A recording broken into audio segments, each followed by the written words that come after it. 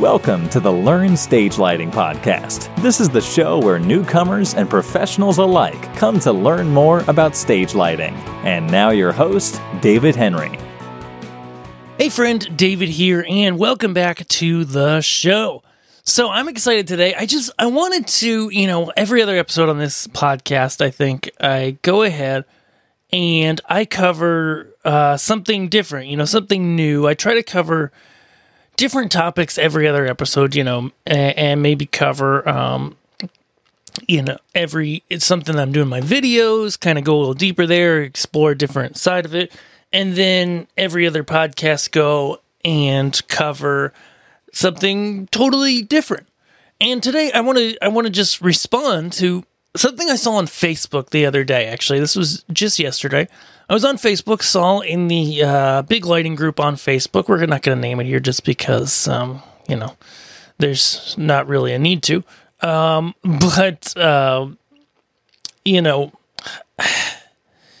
I want to do is talk about critiquing lighting. So I saw this post. Somebody wrote, hey, I went to this show. I think it was Eric Clapton. It doesn't matter. It really doesn't matter. Okay. That I disagree with this person's critique of this show. I haven't seen the show. Okay. But I want to talk a little bit about how do you critique lighting? And I want to start with a story. So years ago, this was, I don't know, 8 years ago or something, I was working here locally as a lighting tech and stuff. And I was on a show. It was a really big show here in town, big corporate show. Looked nice.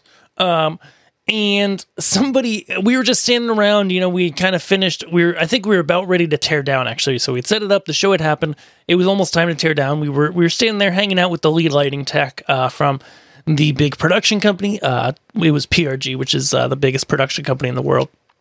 I think they're either number one or number two. Doesn't matter. And this guy, and somebody asked, so what'd you think of the show? How did it look? Right. And this guy, the lead lighting tech, so he's not the lighting designer. That was somebody different. He very quickly said, I don't critique design on shows that I'm not lighting. Interesting. And I heard that, and it's still stuck in my mind, and I can even picture being in that room at the Opryland Hotel here in Nashville, Tennessee. I've got that picture stuck in my brain forever because it really struck me. I thought to myself, why is he so against mentioning any critique of a show that he's working that he's not lighting? Okay. And in fact, for this guy, I don't know, but I'm going to guess that he even would not critique any lighting that he doesn't do. He probably has in his head what he thinks about it, but to anyone else, to anyone in the public, any friends, he's not going to mention anything. And why is that? Well, I want to talk about that. I want to talk about critiquing lighting because, I look at lighting from two sides of things, right? When I'm thinking about lighting I've seen and lighting I've done, okay? And sometimes I like to think about, especially on shows that maybe don't go the way that I think they should, I like to think about if somebody walked in cold, meaning they're just a lighting person, a lighting hobbyist, maybe one of you, and you walked in and looked at this particular show that I'm lighting, that I don't like how it looks, what would you think about that design? What would you think about me as a designer? Okay. Take, for example, a number of years ago, just to make this real, I was lighting a show for a healthcare company. In Nashville, we do a lot of shows for a healthcare company, and the client for this show, the meeting planner, was somebody who liked to, how do we phrase this best?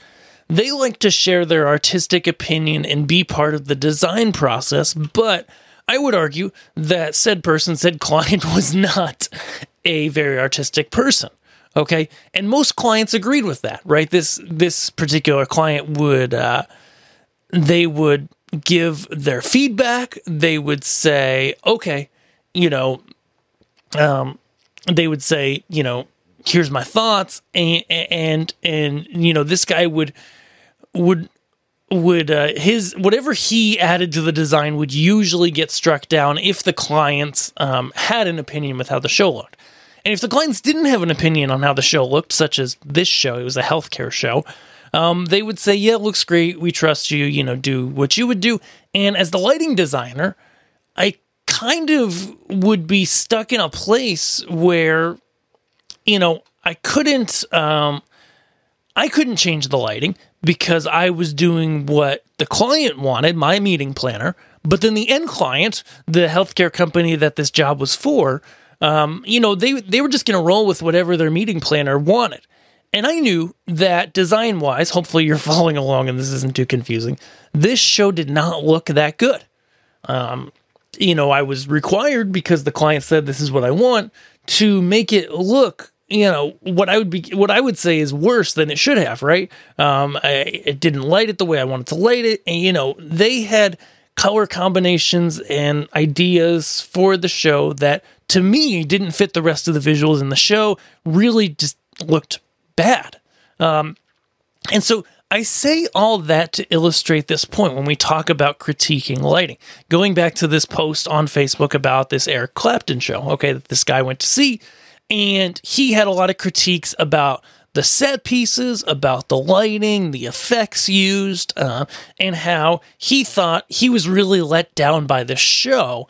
And he just kind of wanted to hold the lighting designer accountable. I don't know.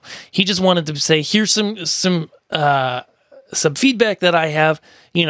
I disagreed with your artistic decisions. I don't think your show looked that great, is basically what this guy said. And, how do you critique lighting? So often, I would say you really have to be careful, especially with what you say in public. I didn't go through the comments because I'm sure I know there were tons because I saw the count. And when you're looking at somebody else's lighting, okay, there are so many factors and pressures that you're not aware of that are going to affect the outcome, okay? And the same goes when people look at your lighting, right? I can think of other shows I've done where the lighting was just barely adequate enough.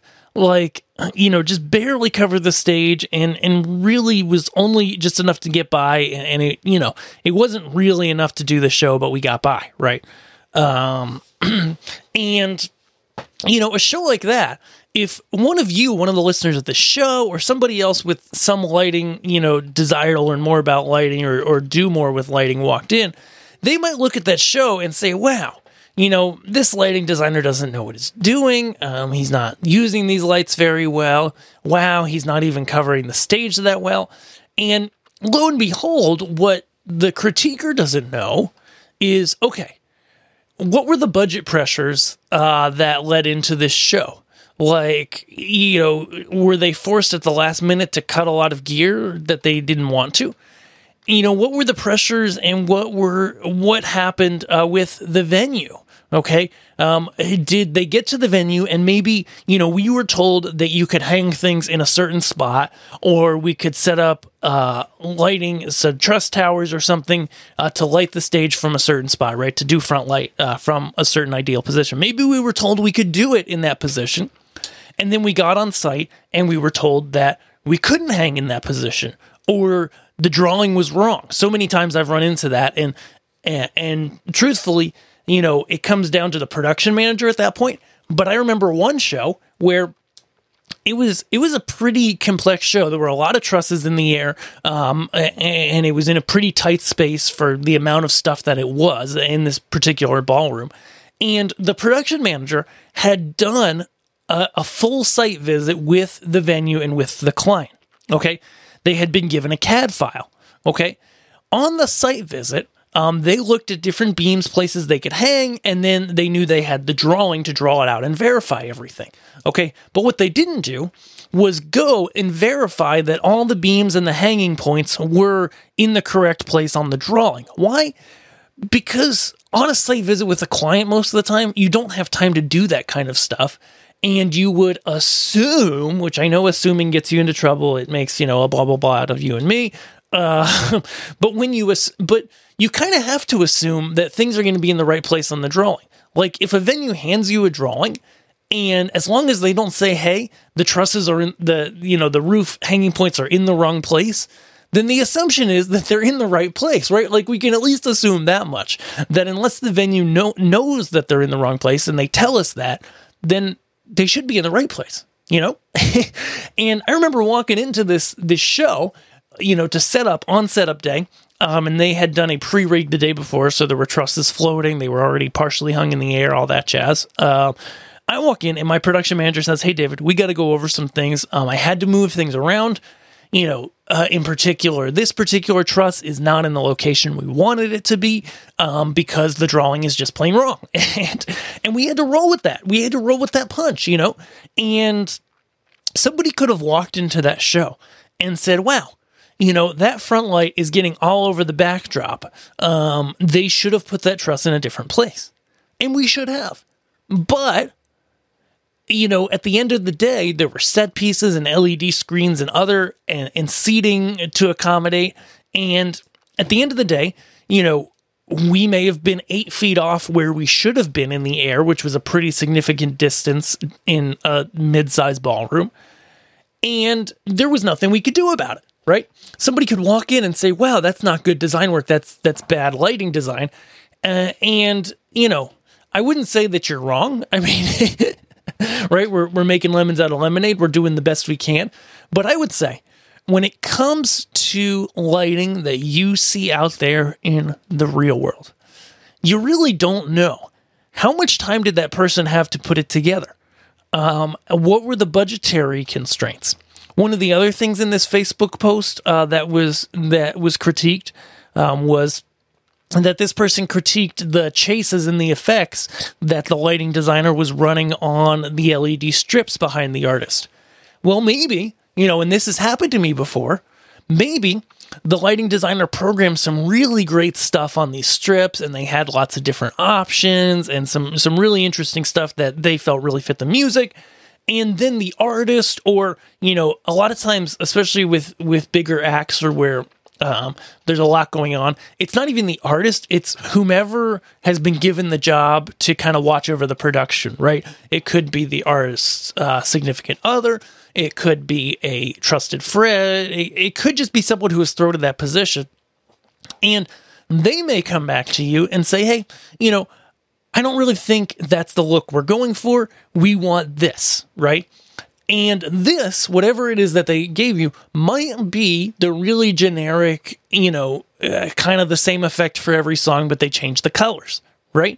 That could be the exact thing that the client asked for. That could be exactly what they wanted, you know? And if they tell you that's what they want, right, and they're paying for it, then ultimately that's what you got to do, right? And so my point here, again, just going back to how do you critique lighting, is it's never as simple as it looks on paper. You never know the challenges that people had walking into this show, right? You don't know if they had very little time to program. You don't know if they had very little time on the day of to load in and get set up and verify that everything was working correct. You don't know if they were really pressed on budget. You don't know if the client had really out their requests and decided that the thing they wanted was, you know, this very special thing, and they, you know, that's what they wanted, right? You don't know if the artistic opinion of whoever was in charge of kind of watching over the lighting was terrible, in your opinion, right? Maybe, you know, the things they wanted, the colors they chose, and the way that they put their hands on the lights and had you design the lighting, you don't know if that stuff was just plain bad looking, right? Because the point is that the lighting designer is not the end-all be-all in any show. Sometimes, and often a lot of times, I don't want to sound like lighting design is just this terrible career and this terrible skill where, you know, you run into these people that just exert their opinions and then you make terrible art.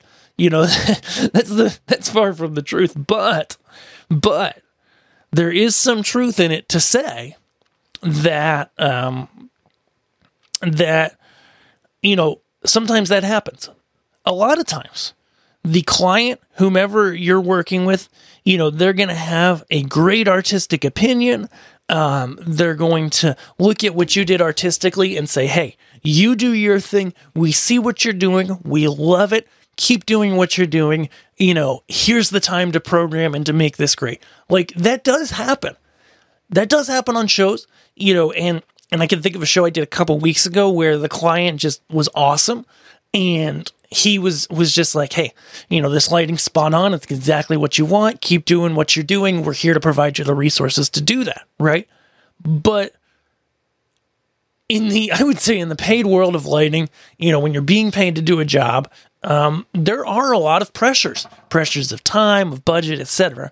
And when it comes to critiquing something, you just really need to be careful what you say, whether in public or in private.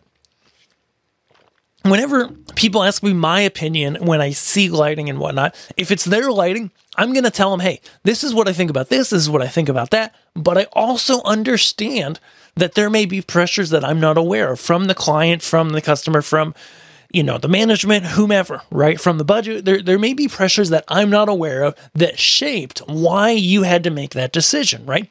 And a lot of times, when someone asks me to critique something, they'll say, yeah, that's exactly what happened. We kind of had to do this because of a budget cut, or we don't have time to do that. We don't have truck space, et cetera, right? And so when you do critique, it's really important to say, okay, maybe here's what I would have done differently, but, maybe you had these pressures. And if you are posting anything publicly about a public event, whether it's a free concert that was in the park in your city, whether it was a paid concert that you went to, be careful. Just be careful, because, there's hardworking folks out there who are making their living doing this stuff. And maybe that design is exactly what they wanted. But also, maybe that design really wasn't what they wanted to do, but it's what they needed to do to appease the client, or to fit it in the time that they had, or to fit it in the budget that they had. And you just don't know the whole story. So, thanks for listening to my rant. I hope you enjoyed it. I hope I brought some value to you today. If you did, and you want to learn more about the art of creating great lighting, and maybe you need to buy some stuff too, check out our other resources. We've got Learn Stage Lighting Labs. Check that out at learnstagelighting.com/labs. And we have Learn Stage Lighting gear. If you need to buy anything, any lighting gear, actually, we also have access to a lot of brands of audio and video gear as well. Shoot us an email. Go to learnstagelighting.com/gear. We have a very simple form for you to fill out. Just takes down the info we need to be able to quote out to you some lights and a package of lights, maybe even audio and video stuff that will work for your needs. And we'd be happy to get you a personalized quote. Who knows? It's totally risk-free. We just want to provide you with the resource to potentially be able to buy through us, learnstagelighting.com/gear. And we will see you guys in our next episode. Thanks for listening.